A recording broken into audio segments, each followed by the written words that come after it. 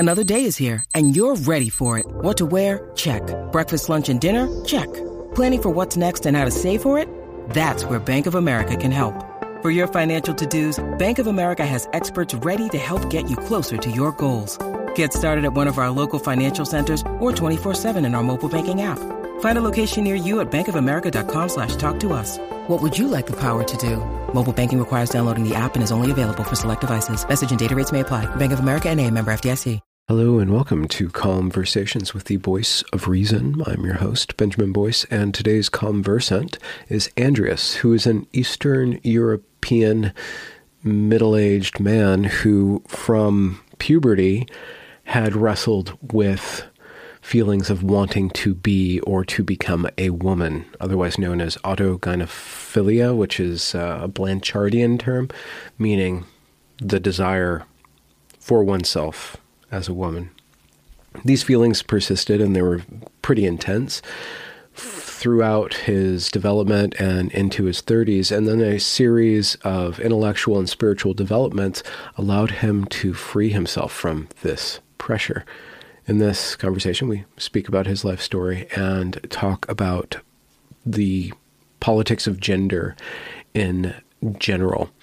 I'm very proud of this particular conversation. I've been working on trans and detrans interviews for almost 4 years now, and it's been particularly difficult to find the insider voice for the male part of this issue, especially the desistance issue. And so Andreas presents a very positive outlook for people who do not want to affirm their gender dysphoria. So without further ado, here is Andreas. How long have you been thinking about gender or in terms of gender? And what is gender to you? Well, obviously there is a bit of language barrier because, English is not my native language. So in my local language, I don't have distinct words for gender and sex like it's in English. So I think originally, as I was thinking and formulating my ideas, I was just using the sex base. And this gender it appeared quite recently, actually, online, maybe last 5 years or something. I don't think people were talking about it previously. Yeah. No, it caught fire this past decade. Yeah, I know. And has it always been kind of a fascinating topic to you? I mean, I guess sexual dimorphism, the difference between the sexes, what a man is, what a woman is culturally.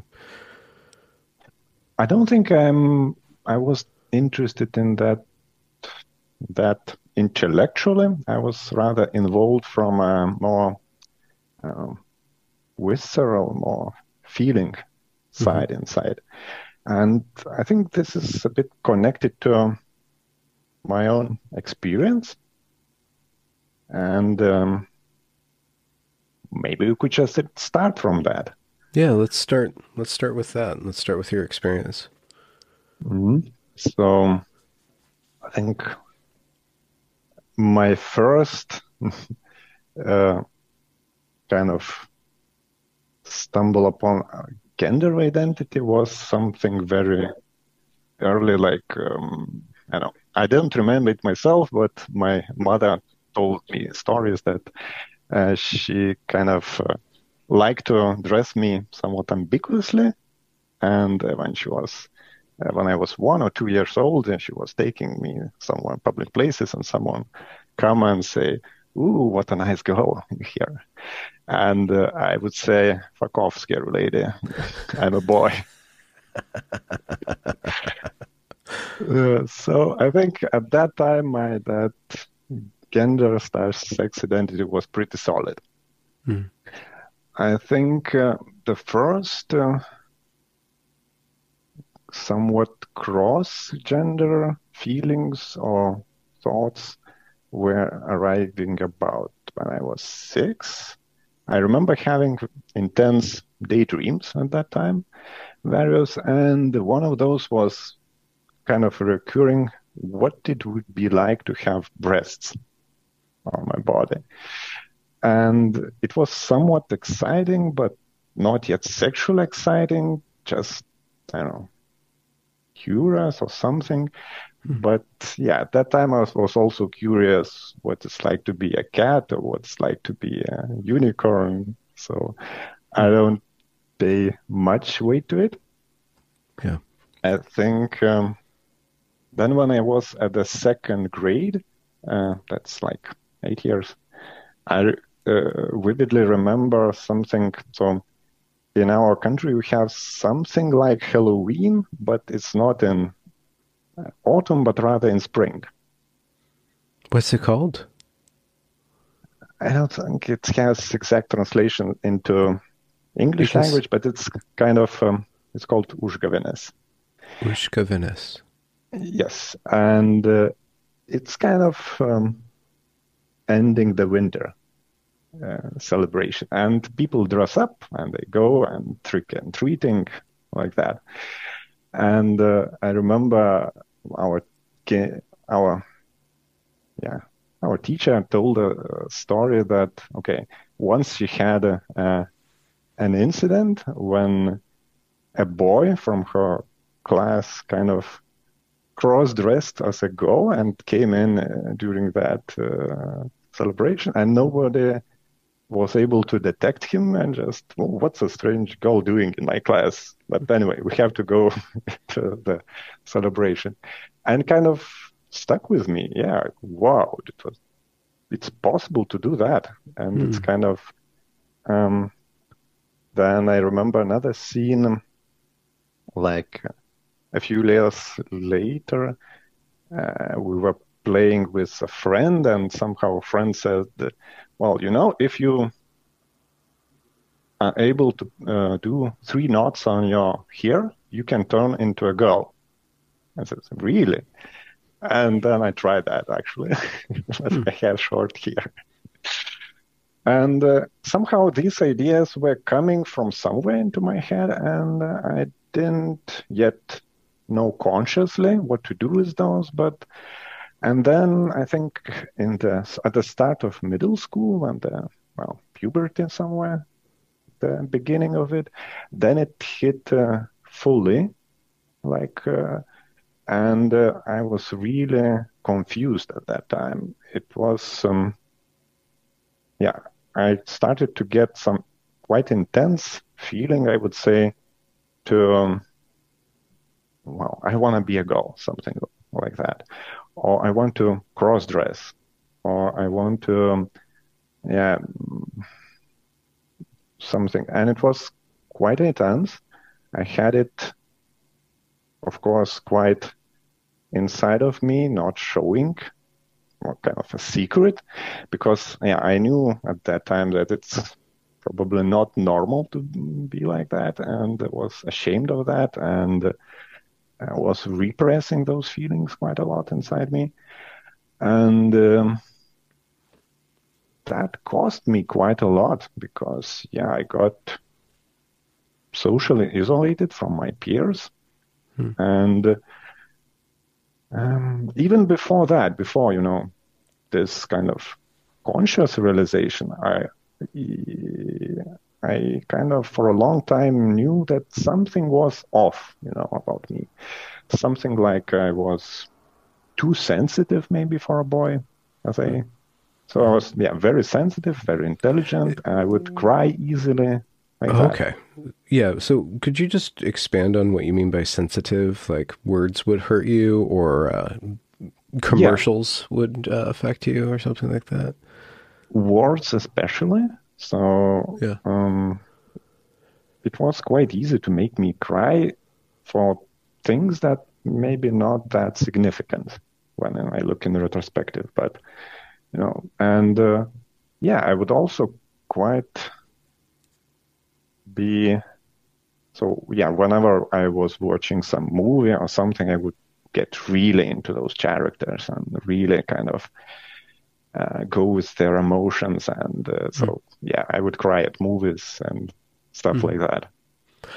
Did you have any dawning artistic impetus, or did you want to draw or write, or were you a big reader? Or I wouldn't call myself as having an artistic calling, but writing was probably the best outlet for me. So journaling, kind of, and it helped me a lot because I would have feelings inside which I didn't understand, but at least I could write them down, and it somewhat helped. Mm-hmm. So this was also kind of self-therapy for me, I would guess. And eventually, since I was doing quite a lot, I think I got better at writing in general. What about school? What were you good at scholastically or mechanically? I was good at many things, I think. Math, especially, physics, the science stuff. Okay. Yeah. But kind of other things like literature itself, I was also quite excelling. But maybe not my strongest point. Mm-hmm. So this was quite a confusing time at that moment. And there was also the environment that I was currently. At that time, it was 90s. It's kind of, I would say, was quite hostile towards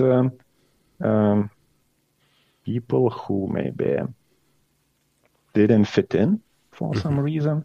And especially the worst thing you could be at that time was being gay, for example. So everyone was really hostile towards that. And I felt that if I told publicly towards my peers or even to my parents or to any of my friends, not that I didn't have any, I would just be kind of ridiculed and bullied, etc. And just for context, in the 90s, was your country a part of the Soviet Union, or what was geopolitically, the influence on the cultural level? Because there's a lot of changes going on in your general neck of the woods. I was born in USSR, which no longer exists, but it broke up after 1990. Yeah. So this was already happening in a new, fresh, independent state. But we kind of we had a legacy from the previous culture, which was still quite strong, but we also had a growing influence from the West. So it was kind of, we got from both worlds, the best and the worst, actually. Mm-hmm. So I think that's a interesting background, that your culture or your country is going through a huge major shift politically and culturally, while you are going through a major shift physically and psychically. Yes. So it's just kind of the backdrop of what's going on. But you did say that there's a lot of homophobia at that point in time. Yeah. I would definitely agree to that. And did you consider yourself to be gay, or did you have words for how to put how your feelings were? At that time, I was not that concerned maybe about attraction. Yeah. This result a bit later, but this was more about, who I am and about, sex identity, about identity itself. And I was dreading puberty quite a lot, kind of really didn't want to get body hair and cracking voice and things like that. It was very frightening and kind of even more confusing. So, on top of that, there were also kind of troubles within my family. So My parents went through divorce when I was 7. Then my mother was a very domineering, I would say, with some narcissistic personality traits. Well, she's quite a picture. And I think, yeah, me and my sister, she gave quite a lot of traumas, psychologically and emotionally. So it was not easy growing up. And on top of that, yeah, I didn't have any friends at school because I was very withdrawn, very already bullied by everyone at school. And kind of, yeah, just hanging on. And yeah, whatever energy I had, I just poured into academic achievements. Did you have a steady male role model? Was your father near or involved at all, or did you guys have stepfather? Nope. So, well, there were males, of course, around. Like, yeah, my father, I was seeing him from time to time, and yeah, my mother married a second time, so there was, but there were none that I could identify or kind of talk or kind of feel intimate connection with. Intimate, not romantic or anything, but just, being open and trusting. So I think I didn't have a single male role model that I could look up to. It was either they were very distant or they were very, I don't know, I would describe them as blunt, cruel, which I just didn't want to identify with those people. Or they were drinking or, having bad influence. So, and yeah, I didn't see signs of empathy in men around me. And just kind of, I got the picture that they are kind of self-absorbed. They don't show feelings. And they are kind of different. And I didn't want to become like them.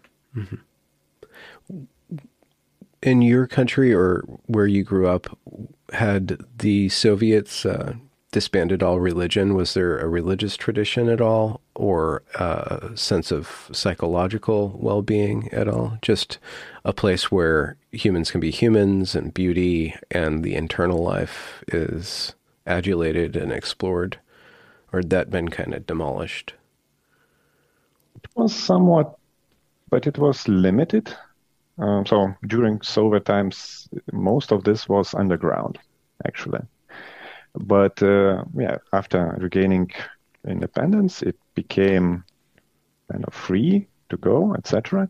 But still, even in those institutions, like in the Catholic Church is the main church over here, I just, I didn't feel I could go to a priest and talk about my condition, about my feelings. I had a feeling that I would be misunderstood, I would be rejected, maybe. However, myself, I consider myself religious, even though I'm not that connected to the official church, but yeah, sometimes I go and I believed more like, more direct connection, so direct prayers. And I was actually praying quite a lot during that time. Oh, God, please make me a girl and stuff like that. Okay. Look, Bumble knows you're exhausted by dating.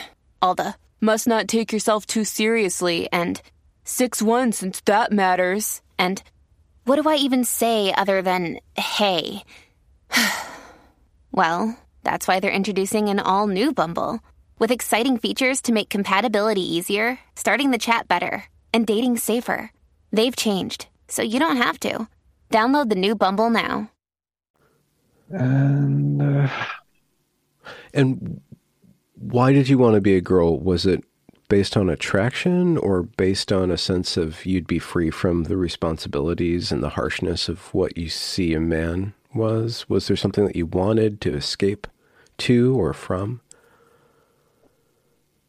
It's hard to determine exactly why it was, but I would say the root of it, it was somewhat kind of irrational feeling that was just at the back of the mind that kind of constantly reminded that, and it just went on and on and on and on, and kind of constant replay.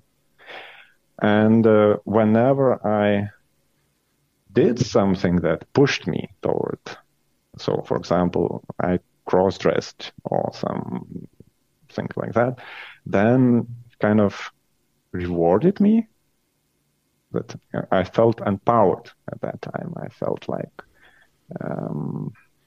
more alive, I would say. Okay.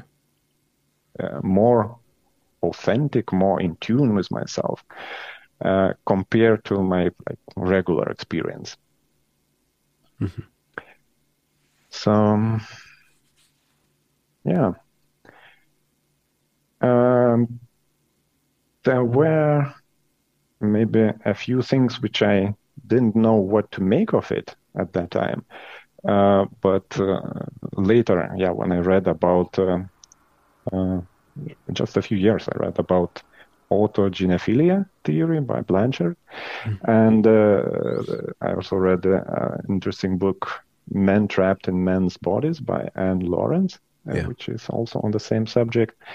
And they just collected a lot of experiences, and I kind of found bits and pieces which were quite interesting. For example, after having kind of autoerotic experience with myself, this feeling suddenly vanished for a few hours. So it kind of replayed 24 hours a day, but after this, it just go on mute for a few hours. Okay. So it's a constant kind of pressure, pressure, and then it would relax, and then it would kind of come back in. Yeah. And another thing, this is coming a bit towards romantic. So I think it was about 15 when I first realized attraction, so that I'm attracted to girls, actually. And there was one girl in my class which I was kind of feeling this growing attraction. I didn't know at first what it was, but with this instance and some instances later, so I noticed that whenever I fall in love, this feeling also recedes, and it recedes maybe for a longer period of time, maybe weeks or months even. And this is also something that I found in the other people's experience about autogenephilia, that kind of sometimes mysteriously just retreats. Okay. And did you obsess about your body as it changed and became more masculinized? Did you ever fantasize about castration or anything like body modification wise in that direction? Because I know that they can be kind of intense in that direction. Anne Lawrence has spoken about that. Yeah, so... Not just this desire to be a woman, the autogynephilia, but this hatred or phobia of being a male can be packaged into it. I don't think I had actual hatred, but more like dissatisfaction. And the thing is that this feeling is kind of growing over time.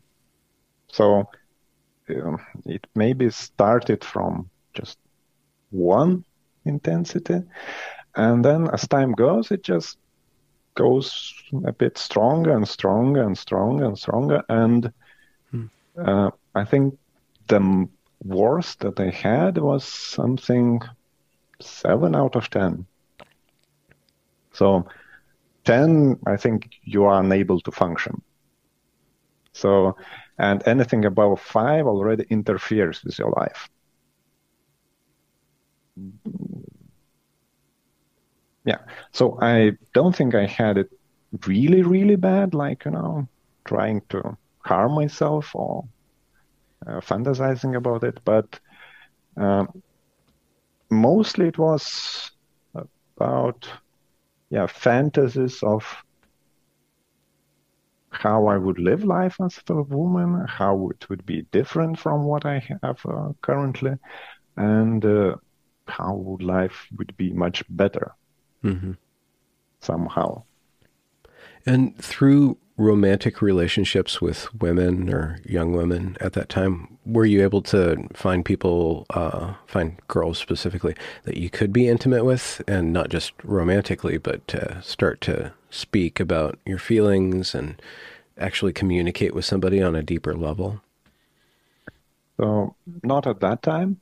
So you're still pretty isolated throughout your teen years, yeah? I was completely isolated, like, so that one girl that I had a crush on, I kind of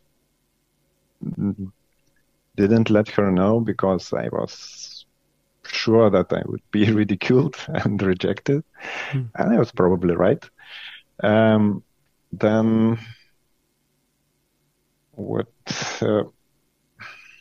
Well, this is a bit forward, but anyway, I had subsequent romantic relationships, but they were one-sided, always one-sided. So I would find someone interesting, I would kind of fall in love, I would show interest, etc., but I was always rejected, and I gradually became somewhat that kind of, these girls can see me through, that I'm not a real man, and I'm just pretending to be a man, and I can never get their affection because, I don't feel like a man inside.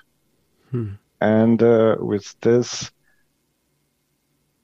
even as I said, when I was falling in love, these feelings of wanting to be a woman subsided somewhat.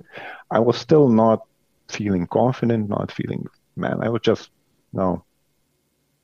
like a deer in headlights, and not knowing what to do, etc. So it was mystery for me, how to get intimate relationships, how to enter that intimate relationship. And I was pretty sure that I would never probably get into intimate relationships because of what I was inside. And how does your country, how does the education system work? Do you just kind of go into college directly, or is there a gap year, or is that expected or demanded of the youth to go straight to college or higher ed?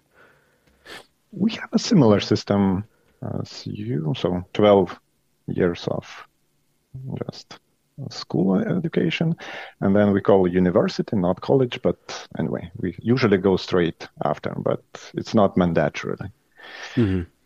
However, we have it for free. Oh, okay. So, yeah.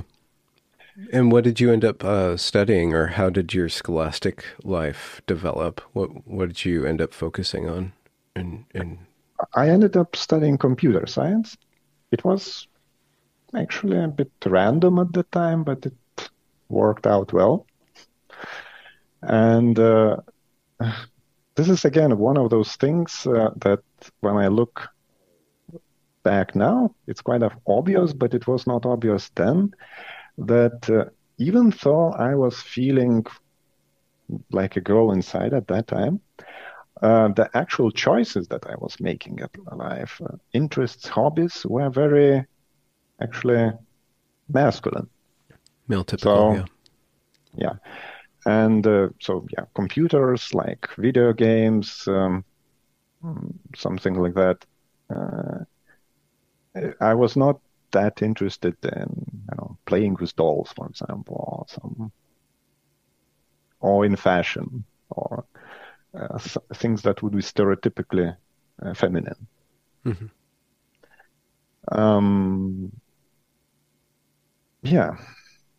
So one interesting thing happened at 15 years. of age. I once just, that pressure was just building and building, as I said, towards, I don't know, this cross-gender identity somewhat. And I suddenly realized that I could actually have multiple identities at that time. Sort of like, I don't know, being like a secret agent. So I would imagine that, okay, I'm secretly a girl inside, but I'm this, giving this facade of maleness outside. And this realization somehow, it helped me to cope with the pressure, and kind of gave a bit of channel, how I could channel that feeling. I would write stories, for example, of, how would I live if I were a girl? And I could live some of this in my head, like in my inner world. And this helped at that time. And interestingly, I got more of those feminine personas inside of me. Like, it started with one, but then I kind of developed a second one after some time, and third one, and they usually were borrowed from some fictional characters, and I just would kind of, which I find something which I admired, or I find something in common with myself, and just, it was kind of an interesting coping mechanism that I kind of self-discovered at that time. And this is before the internet was widely accessible, right? So were you involved in any forums or communities online? The internet was coming at that time, and I was one of the early adopters because of my interest in computers. But I didn't go to forums. Kind of was scared with talking about this with other people. Didn't trust anyone online either at that time. And so anyway, a bit going forward, I think I got out of my family. I moved, when going to the university, to another city, started living on my own. Eventually, met a few Mongols that I liked and was always rejected. I didn't have much friends, unfortunately. And these feelings, as I said, were growing a bit in intensity. And kind of, I was doing more serious cross-dressing, mostly in private, but secretly already fantasized about going into public. And of course, at that time, internet was already available, much more information was available, so I kind of I drank all the information that was available about transitioning, about actual sex change, which is available, what are the options. At least I was kind of educated on that. And eventually, I think I came to a bad place at about age 27. At that time, I kind of felt that, I need to do something about it, because I just can't go on like that. I felt quite isolated from other people. I couldn't be authentic. I couldn't find intimate relationship with others, and just felt lonely, misunderstood, confused, and I really didn't know what to do. So that's when I went to therapy. Kind of. So that was the first time I actually told someone about those feelings, and it was initially a relief. And I went for about a year, but then after that, it's, still the question remains: so what now? What to do? And there was no clear answer. And despite all my searching for information online, essentially there were just two possible outcomes which I saw at that time. So either I go with transition and take it seriously and take it publicly, etc., or I somehow desist it and just, continue as if nothing happened. But neither option was very attractive to me.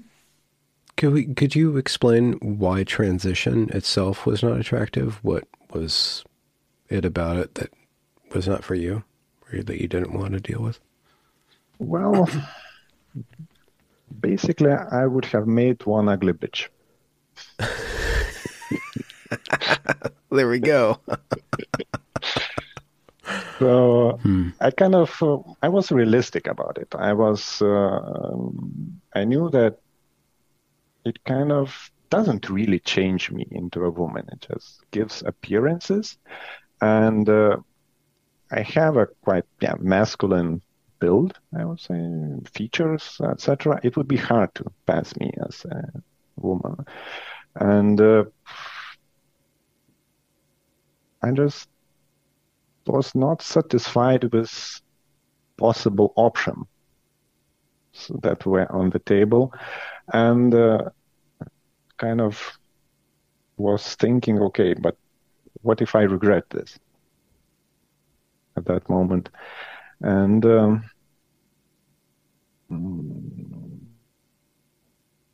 so, and there was also still another thing. It had a high social cost. So the society at that time was also not accepting of trans people.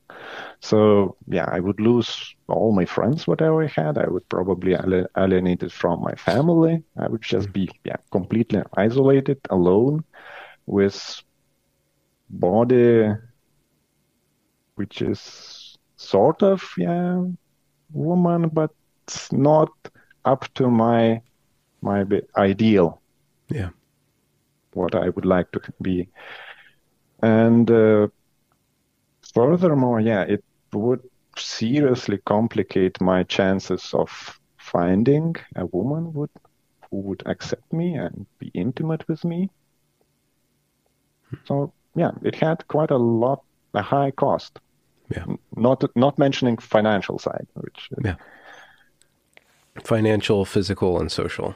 Those things, you added them up, and that wasn't appealing. The other option that you said was complete desistance, but you'd already tried to let that go and already tried to resolve that, and it just was always there, always cropping up. I was doing sometimes like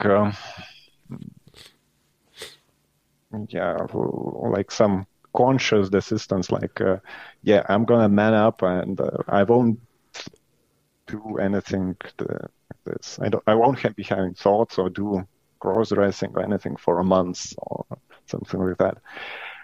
And sometimes it kind of worked. I temporarily would forget. I would, for example, invest myself into work heavily or something, and just be somewhere at the back of my mind, not that active.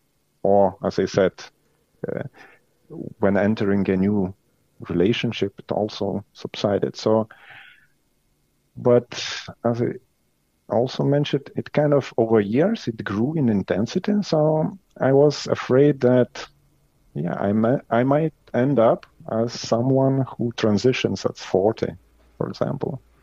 Okay. And there were quite a lot of stories about people who, transition about that age, 40s, 50s, after suppressing their identity for almost a lifetime. Yeah. And that had a problem of not being authentic. of not being who I am, the main problem with that desistance is that, I'm just essentially hiding a big part of my personality, not showing, not letting it live. And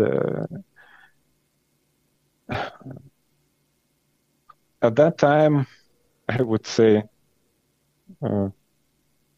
my identity itself, I was kind of roughly estimating it that I was feeling like 70% female, 30% male, something like that, a mix of that. And it was a significant portion of my identity which I just couldn't show,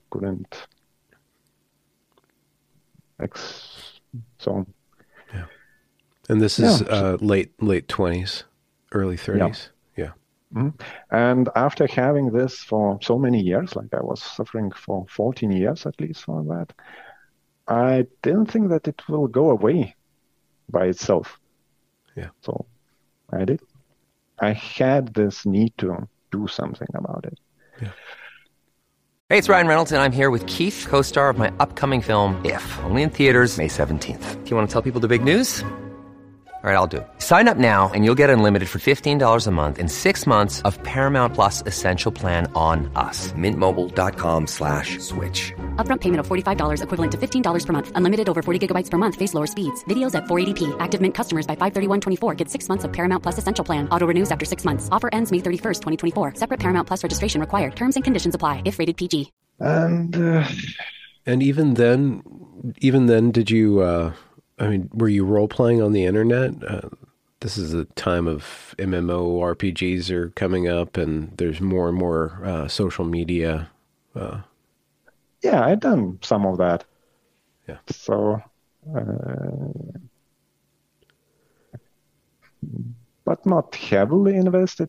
As I said, I was a bit shy of social contacts, even online. Okay. So...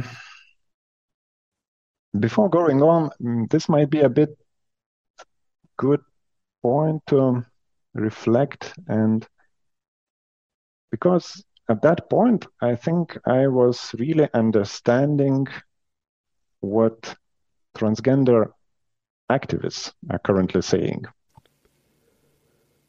And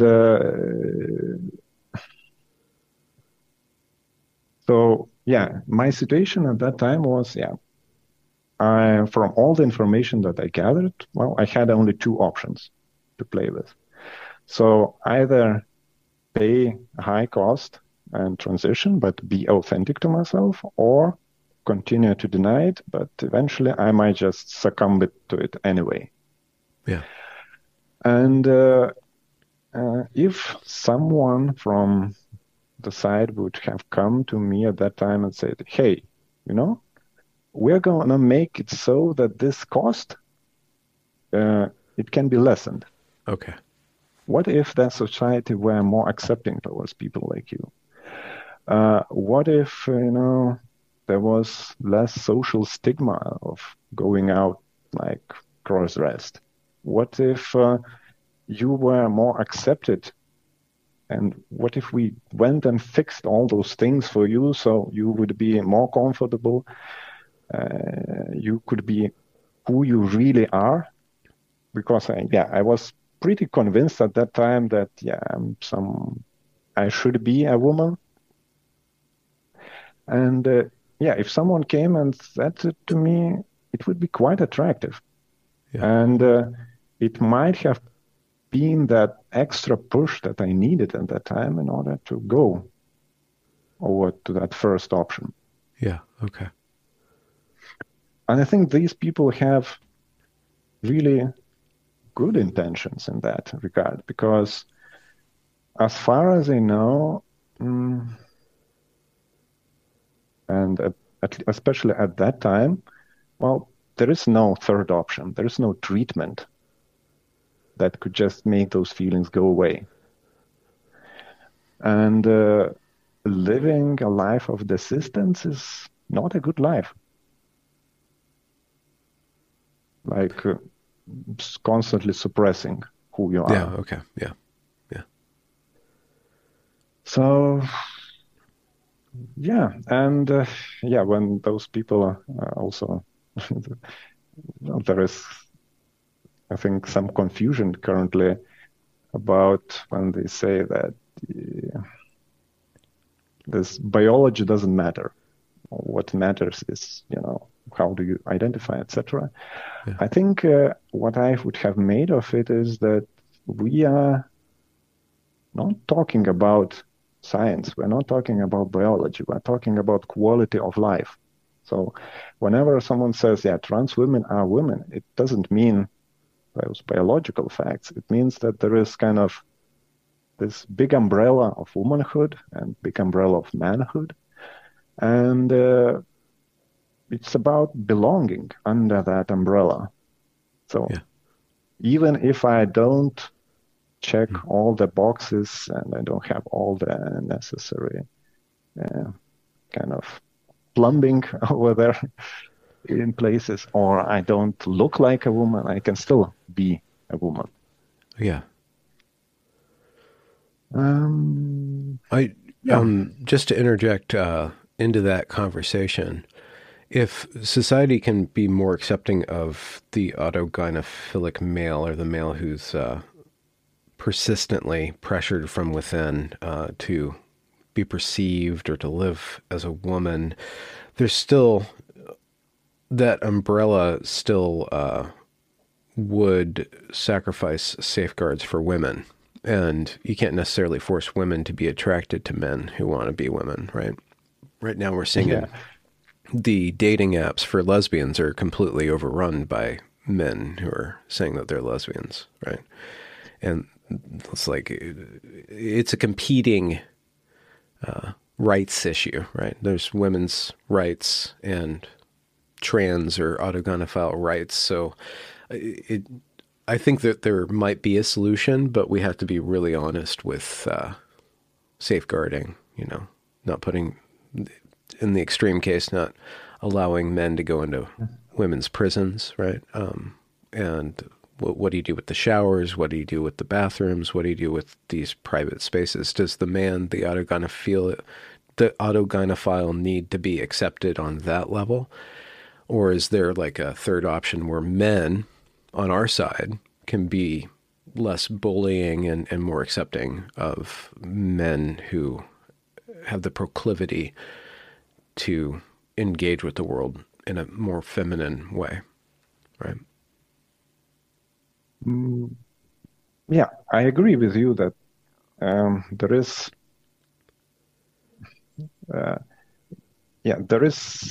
a line which you shouldn't cross when you start to impeding on other people's right. So, but at that time I was not thinking about that at all. Yeah, I was thinking mostly about my problems. And I think that's a bit of, unfortunately, mindset of many activists. They also just think about that problem and don't look at that bigger picture. Yeah. And I think you can easily justify this with, let's push for maximum power, so for maximum effect, even if this might be ridiculous a bit sometimes and over the top, but it's better to push for more and get some feedback. You still win more territory rather than being humble and just asking for little. Yeah. So I believe, there is something of that. Yeah. The political sphere, which again, well, not again in this conversation, but over all on my channel, the political is a different beast than the personal. The political might convince some people that that's the solution, but your story is showing the deep personal nature of this and how that would translate into politics without losing that humanity or without just becoming completely about power. Is another thing to avoid or to resist a little bit. And kind of one of the purposes of my channel on a political level is to kind of let those two things get a little bit more space between them? I think there is a bridge somewhere between this personal experience and that political movement that is happening. And it was probably laid by people who were, like me, having intense experiences, and they could benefit it from better society. And when they finally let it known, and some people from political sphere, got that message, and then I think it got a bit into self-amplification loop eventually, and it got out of control eventually. Which is where we are now. A little out of control. I have a few thoughts on that, which I will share later. Okay, yeah. So this was a bit of detour into this activism. So my next chapter was, I was 28 at that time. And this is where it all ties up, kind of. You asked me about being religious. So I was religious, and I think I have to pay due respect when where respect is due. So one day, I just like that, I was praying, and I was asking God for guidance. I said, well, this is too hard for me. I just can't make it out on myself. I don't know what to do, which way to go. Can you, bring me some enlightenment, some help, actually? And it was not the first time I was doing this, but that one time, some 14 years ago, I felt an answer.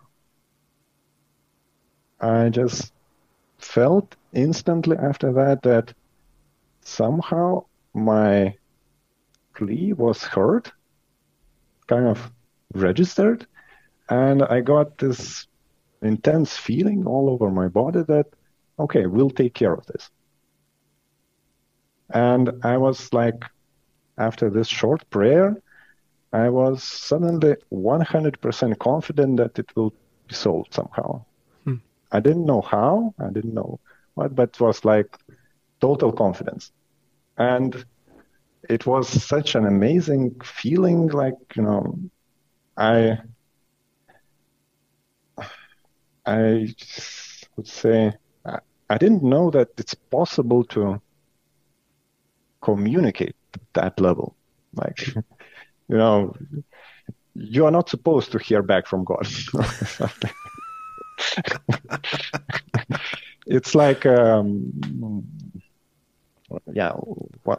praying for me is like, talking to a phone set, which doesn't have any signal on the other side, but just, talking, and maybe someone's listening, some not. And at that time, I heard that there is something. And that's how it started. And then a week later, something amazing happened. I met a girl, and I immediately knew that she's the answer. Like that. I don't know how, again. And it was, unconscious feeling. And I tried to get to know that girl. And it appeared that we had striking similarities.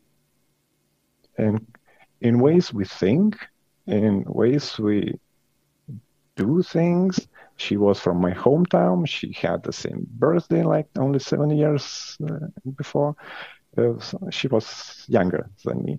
We went to the same school. We were kind of doing the same choices for our college degrees, etc.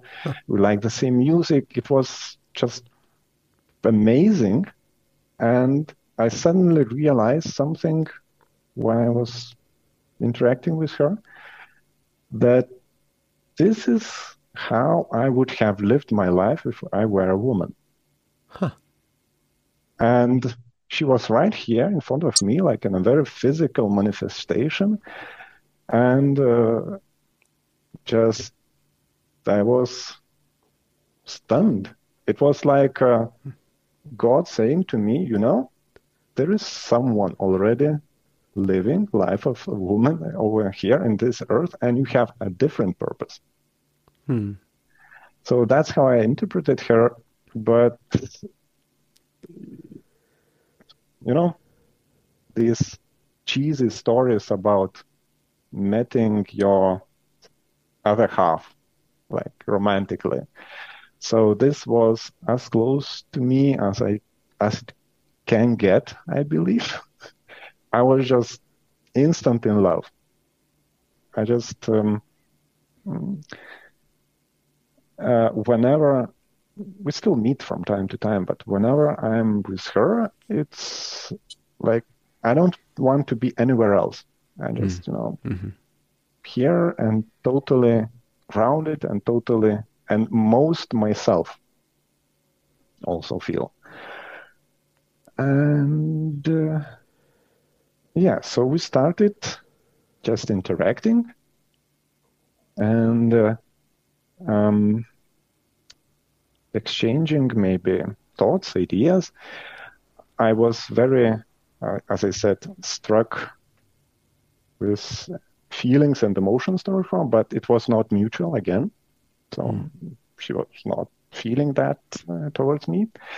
But through her, I discovered some things which eventually led to me overcoming this transgender issue that I had.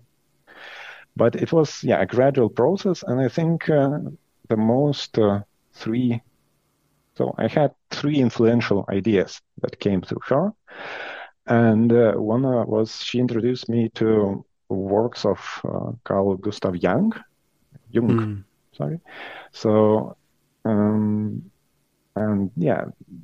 boy, that man was a genius, kind of, when I read some of his work. But what mostly struck me were a few things. So he laid a kind of sort of map of cognitive functions.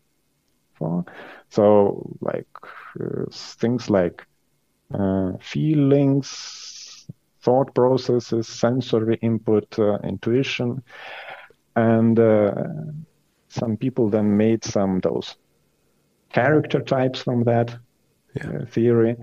And when I discovered that, I was very relieved, because this allowed to explain my kind of character traits in a non-sexual way. So, as I told, I was kind of sensitive. I was feeling very intensely, but it was okay, because, it turns out that it's kind of universal thing for people to have. Only maybe, males on average have it less expressed, females have it more maybe expressed, but it's only on average, and it can still be, a sensitive male, and that's okay. Well, it's kind of necessary. We need sensitive men. But for me, it was kind of a new revelation, that I can have those feelings, and I can still be okay. That I don't need to transition to being a woman in order to have emotions. It might be elementary at this point in time, but at that time it was a big revelation for me. And I noticed that often, actually, people who consider transition, they kind of explain that by some very stereotypical ways, like, what does it mean to be feminine? Oh, I can be more emotional, etc. But you can be just as emotional being a man. And so that was an interesting thing. Another thing that I discovered was a book called Male Sexuality, which... Do you know who's the author or the authors? I That sounds like an academic text. Michael Bader, in 2008, published. Barber? B-A-R-B-E-R? No, Bader. B-A-D-E-R. Cool, thank you.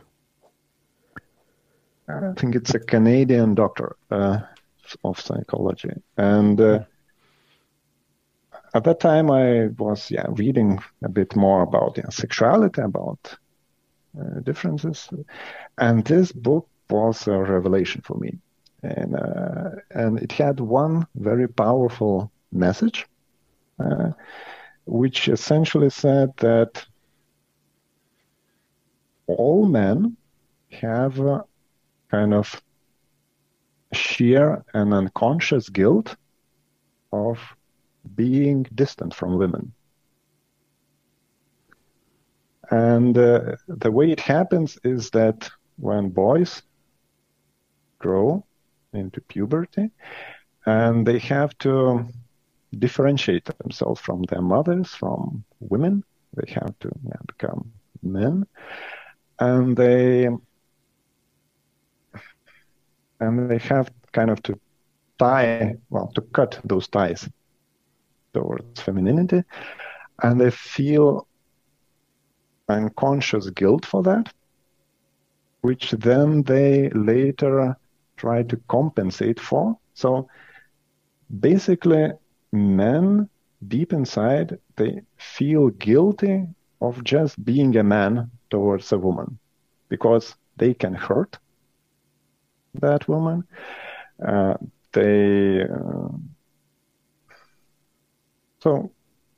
would really recommend reading that book. It's discussed in a very deep way. So that power differential between male and female can feed into a guilt complex? Definitely. Okay. And some people, even some men, actually try to kind of eradicate this power differential by just by either pleasing women, or by kind of lowering their masculinity as much as possible, like not being proud of as a man or something. I think this is tied to a phenomenon that is currently raging. Well, maybe it's a bit past, but this is called toxic masculinity. So I think this is where it comes from. An inner sense, that I can hurt a woman just by being a man. And I deeply resonated with this statement at that time. And for me, it was, bullseye. Yeah, that's exactly how I feel. And, but then again, it was strange that, okay, I am connecting to entire male gender through this, through this guilt, which I was never expecting to have a connection through this. So your tie to masculinity was fraught. You couldn't accept masculinity because of this guilt that you had? Is that what you're saying? Like there was a distance between you embracing or accepting your manhood because of a guilt or because of a severance or a distance from women? It was not... So initially it was not conscious level. It was just, feeling. And I think I always felt it that, somehow I didn't want to become a man because, I didn't want to hurt women.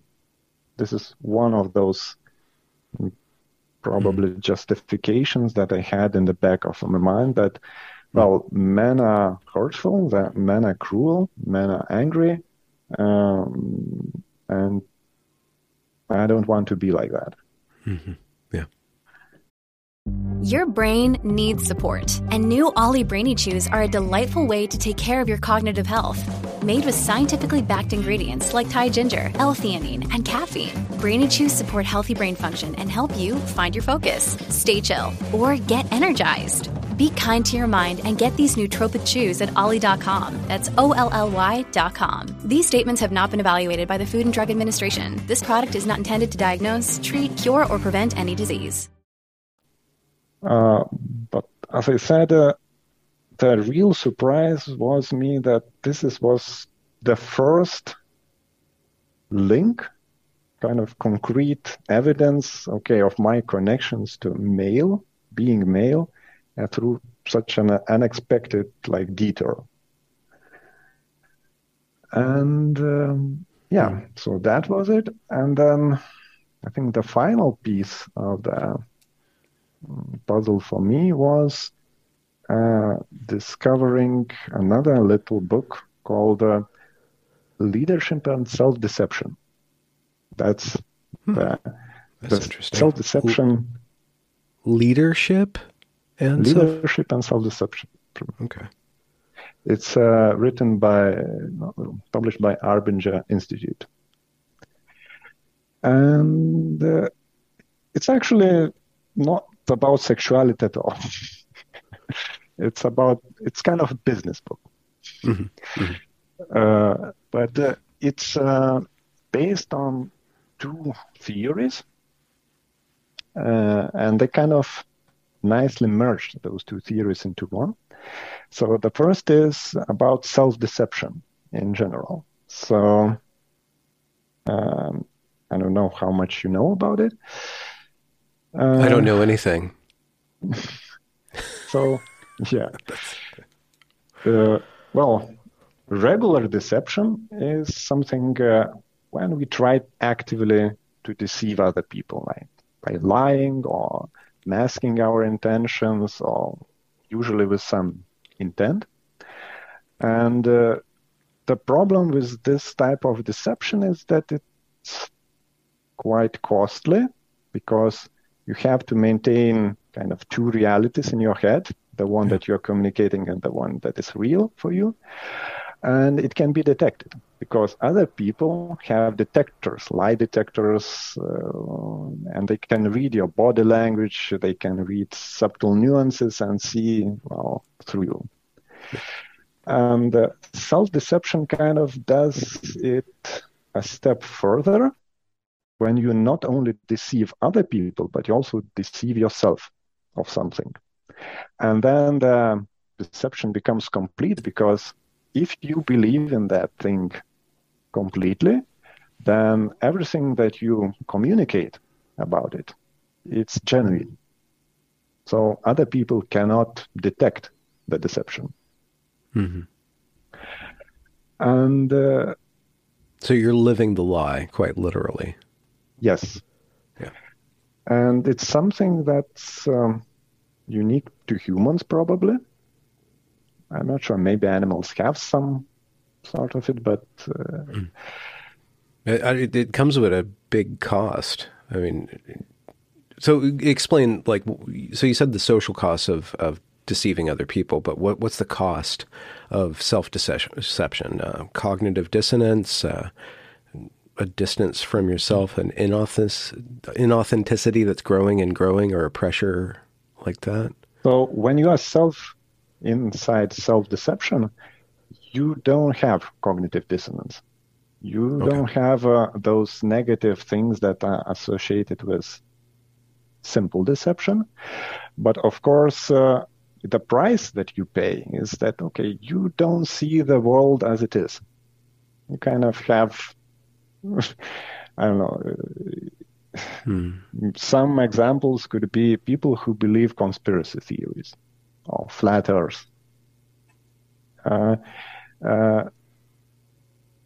have a whole worldview around it, about some ideas, which are demonstrably not true, but they still continue living without them, within them. And I think the worst case of self-deception are wars, like actual human wars. The value of humans? No, the kind of when people become involved in a war, like something like Russia and Ukraine are doing currently. Yeah, apparently. Yes, and that's where there is ultimate expression of self-deception, because each side believes that they are right, that they are defending something, some values of their own, etc. They, both Russians and Ukrainians in this case, they have solid justification for what they are doing. Otherwise, they won't be doing it. Mm-hmm. But they live like in separate worldviews, separate kind of mindsets, and therefore they can't communicate. They can't really get together. And I think I just want to interject because we are on the topic of Russia. I think Chernobyl would be a great example of self-deception, or an entire society that's suffering from self-deception and the inability to adequately assess reality, because there was so much deception and self-deception throughout the entire chain that when even leading up to the disaster and responding to the disaster was completely blocked by all that deception that was going on. Yes. And all the power politics. Yeah, it had a lot of, and there is still self-deception a lot, I think, in the world. Not only in Russia, but in the United States well. too. Yeah. There's a lot of dual realities battling it out, even in the gender conversation. Yes, and apparently that self-deception mechanism have some positive traits from evolutionary point of view. Therefore, it exists because, when you are very sure of something, it gives you extra motivation, extra power to do that. And even if it allows to start a war, well, still, if you win that war, this is kind of favorable towards you. And this is why they say that, history is written by the winners. Mm-hmm. Anyway, so that's one side. Then the other idea that was behind that book was taken from a philosopher, Martin Buber, who lived like 100 years ago. And he had this theory of dialect and of dialogue. And it comes to two basic points. So whenever two people are in conversation, they can be in two modes. So it can be I-you relationship. That means that when people are engaged like that, there is openness, there is mutual respect, there is possibility to change each other's opinion because each is open towards what the other is saying. There is also emotions that, everything just, flows between people. I think it's, something like what we are doing right now, having a dialogue about intimate topics, and each one is interested in the other. And then there is another kind of relationship, which is called I-it relationship. This is more when we treat others in a more non-personal way. Yeah, transactional way. It's, when you go to a shop and, just check out at the cashier something or similar. And when you are in this state, you are much more prone to see people maybe as objects, as functions, and you can easily get angry, for example, if that person misbehaves. And Yeah, so kind of two alternative ways to be in life. Yeah. And I think most of us prefer this first way because it's much more satisfactory, much more humane way of living life. But we also have lots of relationships where there's a bit more transactional way. Anyway, so these guys, Barbinger, they had this kind of genius idea that, okay, how they kind of try to answer, how do people enter the self-deceptive state? And their answer was, you enter self-deception whenever you switch from I-you relationship to I-it relationship. And that's when you are starting treating other people not exactly as people, and you try them, and then you begin to kind of attribute things towards those people. Okay, you try to guess their motivations instead of asking them directly. Okay. You might come to assumption, oh, that person is being mean because he said that and that, etc. And at first it's subtle, but it's kind of the trigger that switches. And then it can go bigger and bigger and bigger as time. And the problem is that it's self-reinforcing. So kind of if how you can fall into that self-deception is most often, as they say, that it comes through self-betrayal. But what does it mean is that whenever we are in some kind of relationship and you have a genuine need, which you express, and I simply deny that need. And then I have to justify for myself, okay, why did I do that? And I might come with some various explanations. Maybe one explanation, well, I was tired, I needed rest, that's why I was rude towards you. Or maybe another explanation, you didn't deserve it. Or maybe you're a bad person for doing that. And if I act on that rationalization, then I would inadvertently become somewhat rude towards you. And then you would react to that, and you become rude towards me, and that I would treat as a further justification for my initial assumption of you. And this just can go in circles round and around until people become completely estranged and don't talk for years. Mm-hmm. Or you have the political climate of America in the present day. I would say, yeah, I see a lot of signs of this self-deception going on in that political climate.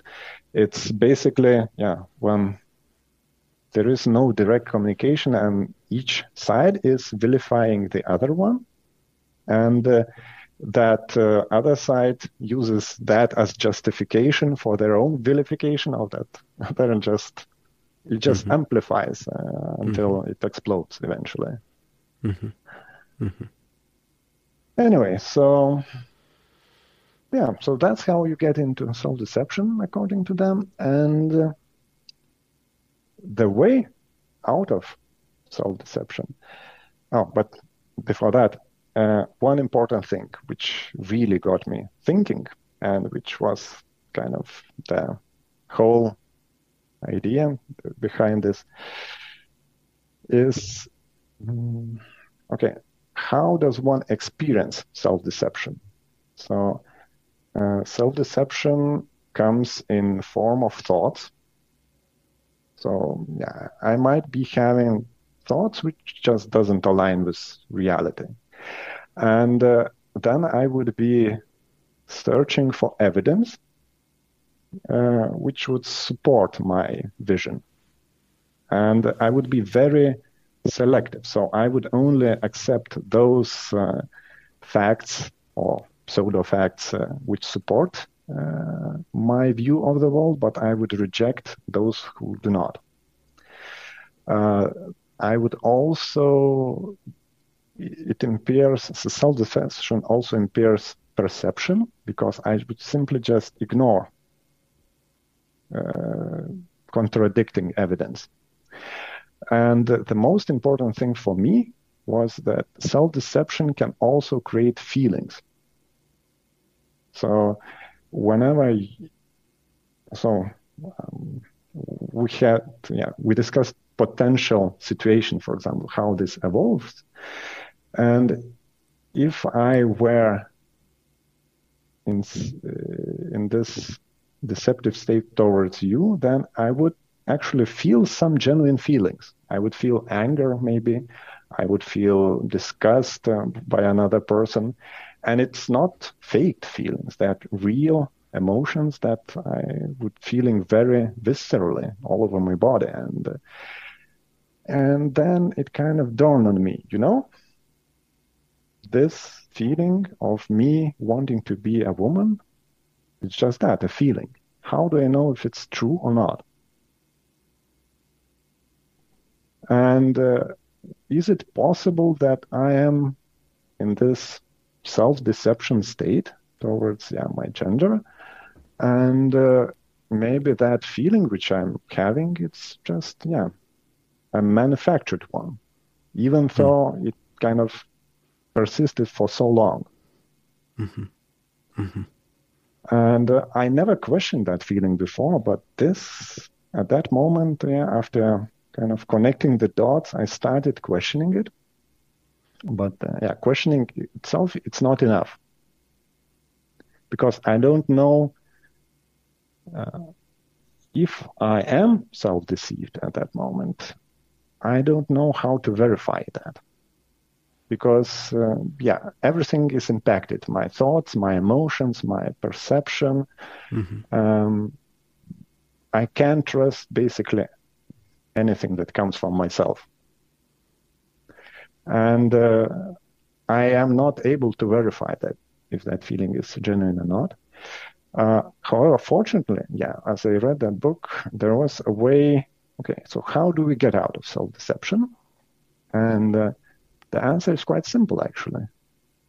If I am in self-deception, then I can do that on my own, but I can rely on other people because they are not affected by it. So if I take cues, I become receptive towards what other people are saying, I can gradually come out of it. But in order to that, I must become receptive. And find receptive people, because if you are surrounded by people who are believing the same deception or unreality, then you can't break out of it until you find people who are receptive. And is that where that I/it/I thou relationship comes to bear, where you start to open yourself up to a I/you relationship more and more, and then also find people who are engaged in I/you rather than I/it? Yes. So in this case of my own question towards gender, there was no other person involved, and I didn't know how I got into this situation. But what I know, I have my body. And this is kind of another party in this relationship, And my relationship with that body was indifferent at best before that, and a bit annoying or even slightly hostile at worst. And I thought, what if I kind of try to improve that relationship? And at that time, it was impossible for me to conceptualize that I could love my body. I felt I could never do that at that moment. But I decided maybe I could do something less. Maybe I could at least acknowledge it, thank it for it being, maybe pay some respect over it, take better care of it actively. And I decided to do such an experiment, actively taking better care of my body. It reminds me of I just want to point out that this is a totally different tact than what you had tried before. I'm going to suppress my feelings of wanting to be a woman for a month, but this time you're like, I'm going to take care of my body. You're going to do something positive rather than suppressive, right? But it's still kind of a trial. Yes, it was still a trial. I was not expecting much from it, actually, at the time. And I just did that. So actively, like a couple of times a day, I would stop a bit, get in tune what I'm feeling at the moment, say some calming words toward my body, like I'm here, thank you for being with me, etc. Taking better care, like more sleep, etc., better hygiene, better maybe eating habits. And to my great surprise, after 2 weeks, I suddenly noticed that that feeling that I had, it just decreased in intensity quite a lot.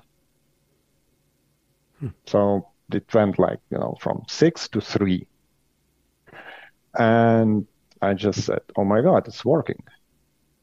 And after that, I continued. And after a month of this self-therapy, basically, it was gone. Like reduced to almost inaudible. And this was something that kind of, again, blew my mind because I was not expecting to be it that effective. It was there for 14 years, and all I did is, some talking to myself for a month and just went away. And and it was incredible. I could breathe like for the first time in years. Yeah, it just reminds me of when you were talking about prayer, like it's just a line and the other side's dead, but you got an answer from that other end. And it seems like you started to, maybe your body was praying to you through these pressures to want to be a woman, and you weren't listening to it correctly. And you kind of just started to be alive on that other end. You started to have a I-thou relationship with your body, right? Yeah. And then that resolved. So the signals that your body was sending you maybe were just a cry for help. It was a prayer that came in the form of sexuality, it became a form of fantasy. But once you started to just embrace and thank and talk back to your body, it resolved. When you need mealtime inspiration, it's worth shopping Kroger, where you'll find over 30,000 mouth-watering choices that excite your inner foodie. And no matter what tasty choice you make, you'll enjoy our everyday low prices, plus extra ways to save, like digital coupons worth over $600 each week. You can also save up to $1 off per gallon at the pump with fuel points. More savings and more inspiring flavors make shopping Kroger worth it every time. Kroger, fresh for everyone. Fuel restrictions apply. Yep, and I was amazed because, well, in everything that I read before, it just doesn't happen. So those feelings just don't go away like that. And at that moment, I didn't knew about detransitioners at all. I heard about them years later, but anyway, so after this, I think this male identity, it started rapidly maybe growing, expanding afterwards. And a year later, I was actually in my first intimate relationship finally, and I just felt that it's past me. I just finally solved it for myself. There was some interesting side effect of this one.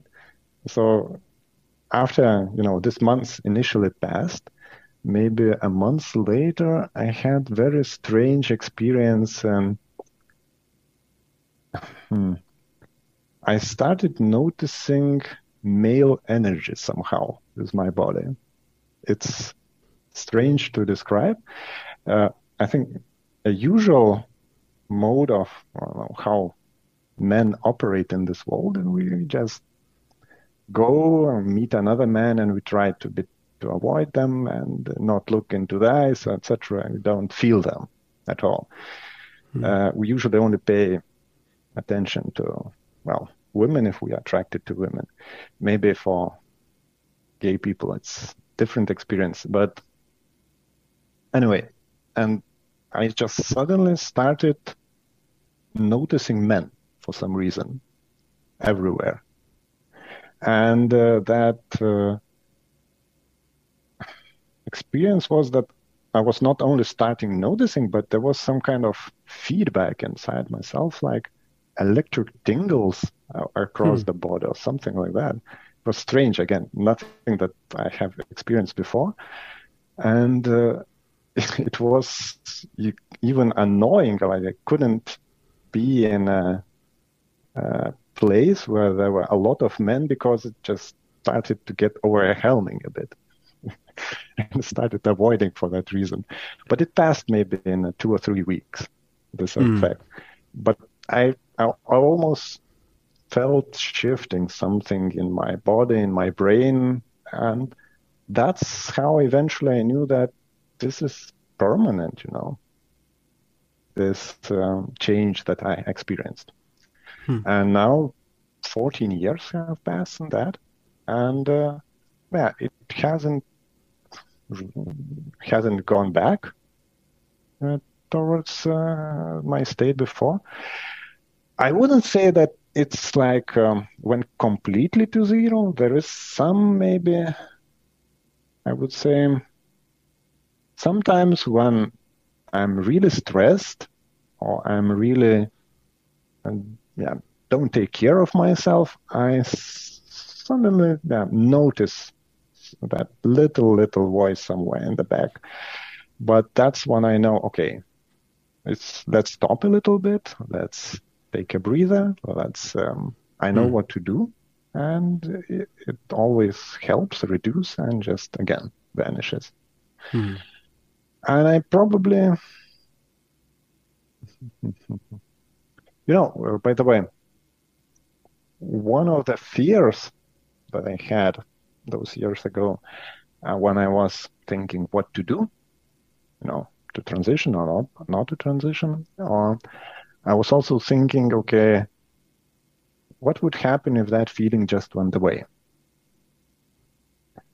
And it somehow felt that I would be losing part of myself, because that was kind of a big piece of my identity, my personality.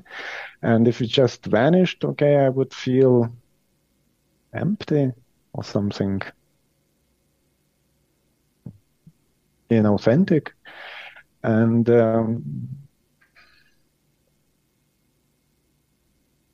so my result was that I somehow outgrew that. I didn't lose that feminine identity which I had completely, but it somehow became integrated. And I actually find quite a lot of uses for that. It kind of allows me to maybe better understand other people and women in particular. It allows me to be more in tune with my emotions, with my feelings. And it rounds you out. So I just want to kind of summarize the process. So you had your prayer was answered in the respect that you saw that woman and saw yourself in her, and saw that there was a female version or close to you outside. And then you intellectually, 3 main ideas were the Jungian psychology, or analytic psychology, or psychoanalytic. I can never remember what it's called, but you saw that there's no one way to be a man, and that there are just the human personality is divvied up and distributed. And one thing I forgot to mention about that is the concept of anima. Yeah, I was going to ask about that. Yeah, it also kind of nicely explains some things.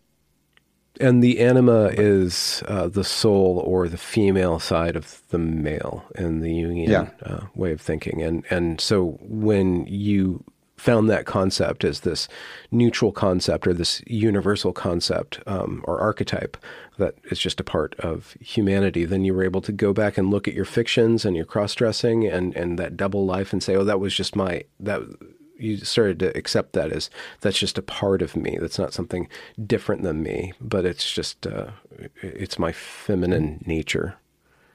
And you're able to embrace it. I can accept it from current point of view, but probably it was not possible while I was still in self-deception, because I would just explain it, okay, as a proof that I was really female while being in that. Yeah. So same idea, but, different interpretations. Yeah. And that idea was able to be more integrated by the male sexuality book by seeing that there were unresolved issues that you had regarding your sexuality and guilt and separation from the female and fear of being hurtful or harmful to them. Yeah. Yeah. And then that whole I-it self-deception thing started to allow you to enter into an I-thou or I-you relationship with yourself first and foremost. And that eased that self-deception. And then also going through the process of embracing and loving and, I guess being in a relationship with your body. Then that masculine energy tale or anecdote, it's very interesting that you felt like a vibration around males. You felt like this male energy. And can you describe that just a little bit? Because I think I know what you're talking about, but I would like to hear what's the difference between the masculine energy and the feminine energy? Is it like tingling, aggressive? Like, is there like, can you make it more sensory or make like kind of a metaphor for it? Well, that episode was, so if I were like in the same room, with other men, and the closer they get to me, like physically, the more intense that would feel, and like little electric tingling somewhere inside the body. And that wasn't around women? Did you pick up on women's No, energy? actually not. Okay. Huh. One wonders if women kind of subconsciously feel that about men. Sorry, can you repeat? One wonders if women aren't particularly attuned to what you're talking about with male energy. And that's why it's important to keep language as it is so that women can call a man, because that energy is perceptible to them. Maybe. I don't know. I don't know, how females experience that male energy. Yeah. I was a bit panicked at that time, but am I turning gay or something? But it didn't turn out that way eventually. So that ebbed away, or it relaxed. Mm-hmm.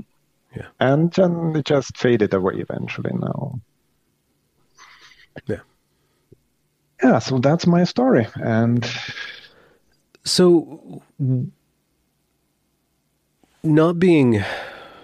It just seems like there's such a sunk cost to having to bear that weight for so long. What was given to you in the way of freedom and ability to do other things and pay attention to the world in a different way without having to spend so much energy on this autogynephilia or whatever? Oh, so I would say... So first of all, I think it allowed my main identity, like as a man, to grow up and expand, because it was really constricted and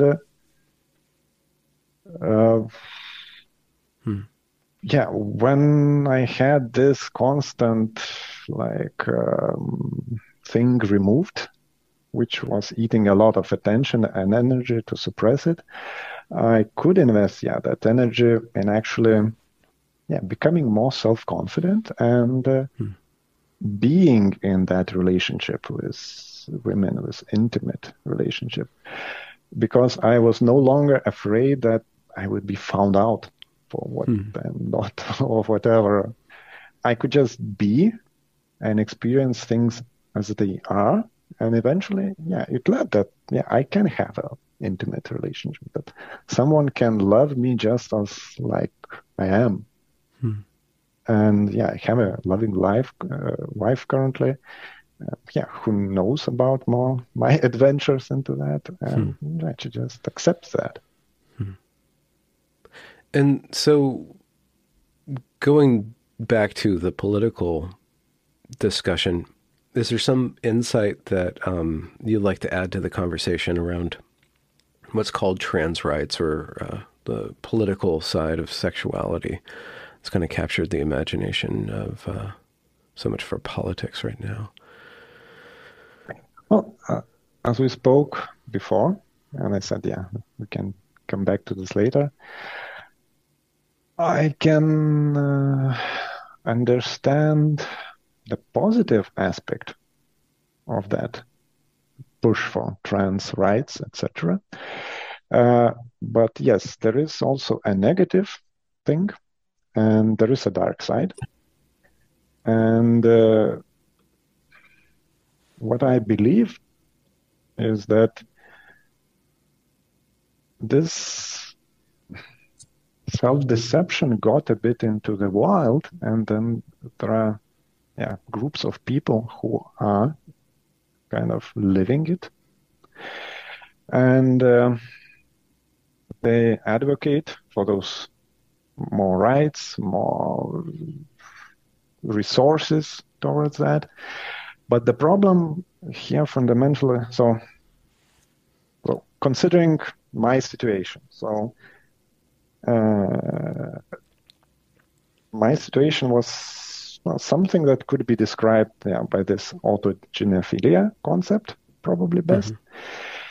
But still was quite serious and quite impactful on life. And I know for sure that some people with similar condition, they go actually into transition and they pay that high cost.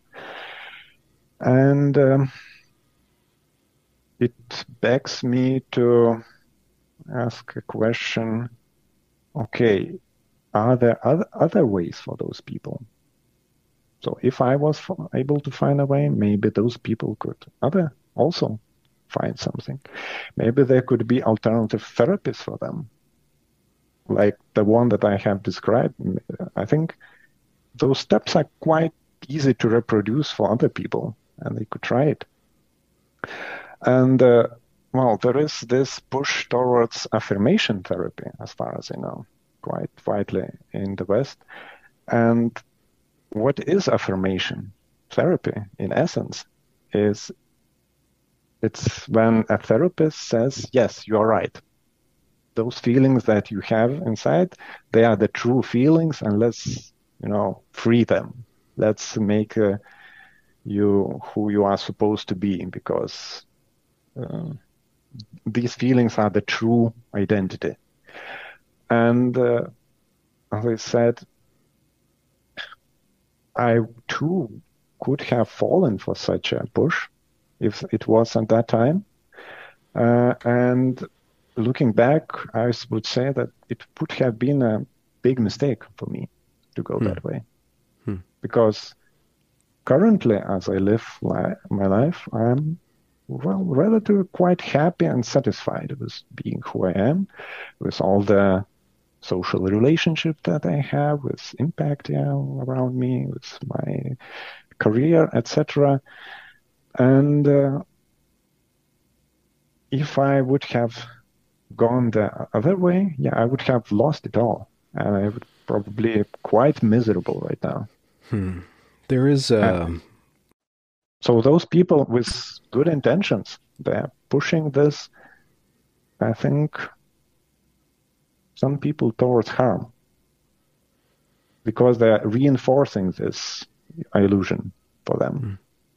Well, there are certain aspects of activist culture, specifically within the trans rights activist culture online, that one could describe as toxic, and one can see that they have to act in a certain way and squash dissent and tell other people what not to say and how to speak to them, because they need constant reinforcement of their reality.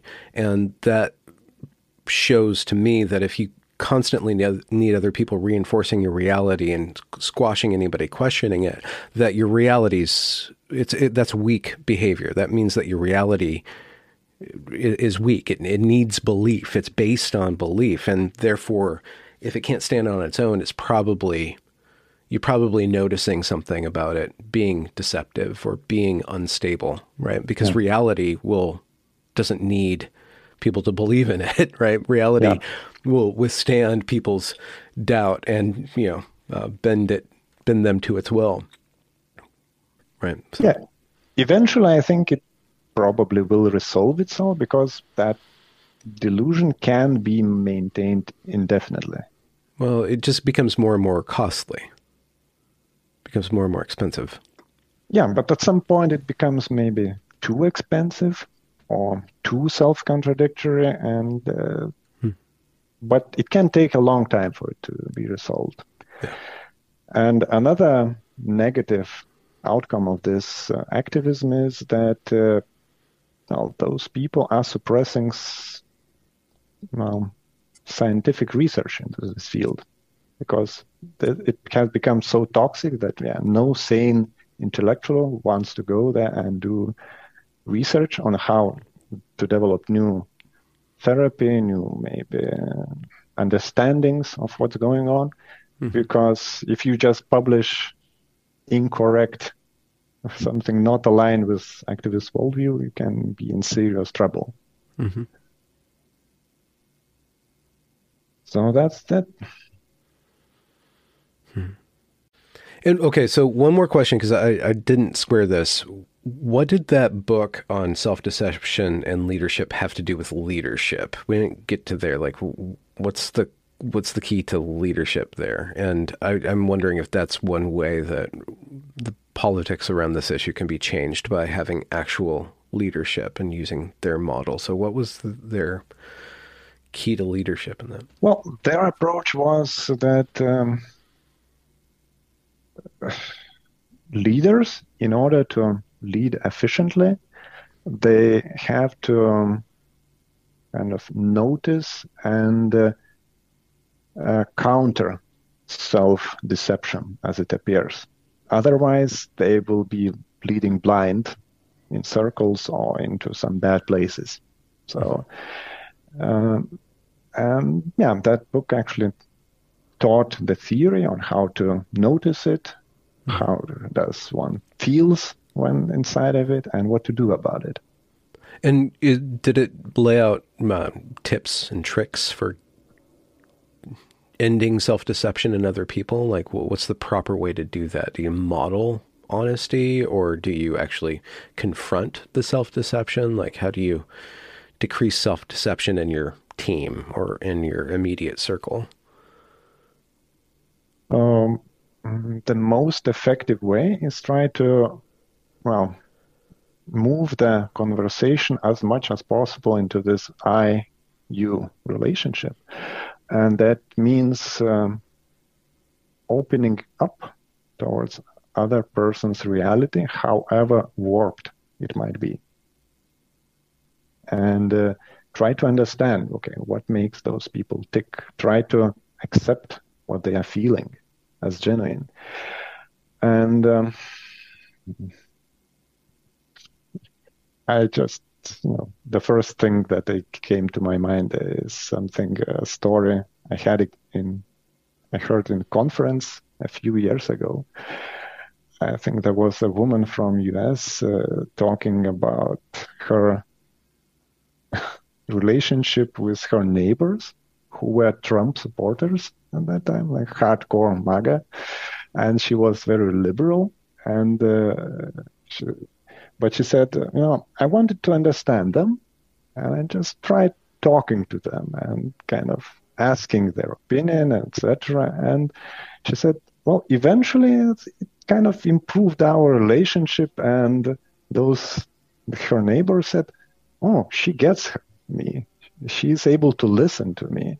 And they started to respect her back. So that's, I think, one path of how you can move out of it. That's great advice. Very commonsensical, which is something that we've kind of lost in this current time. Andreas, thank you so much for sharing your story and being so open with such personal details.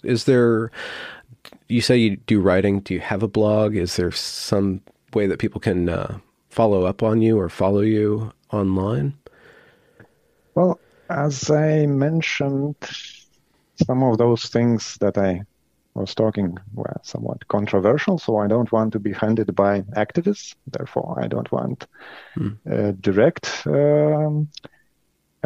things to what I'm doing. But if someone would like to reach out to me, I just created a special email just for that.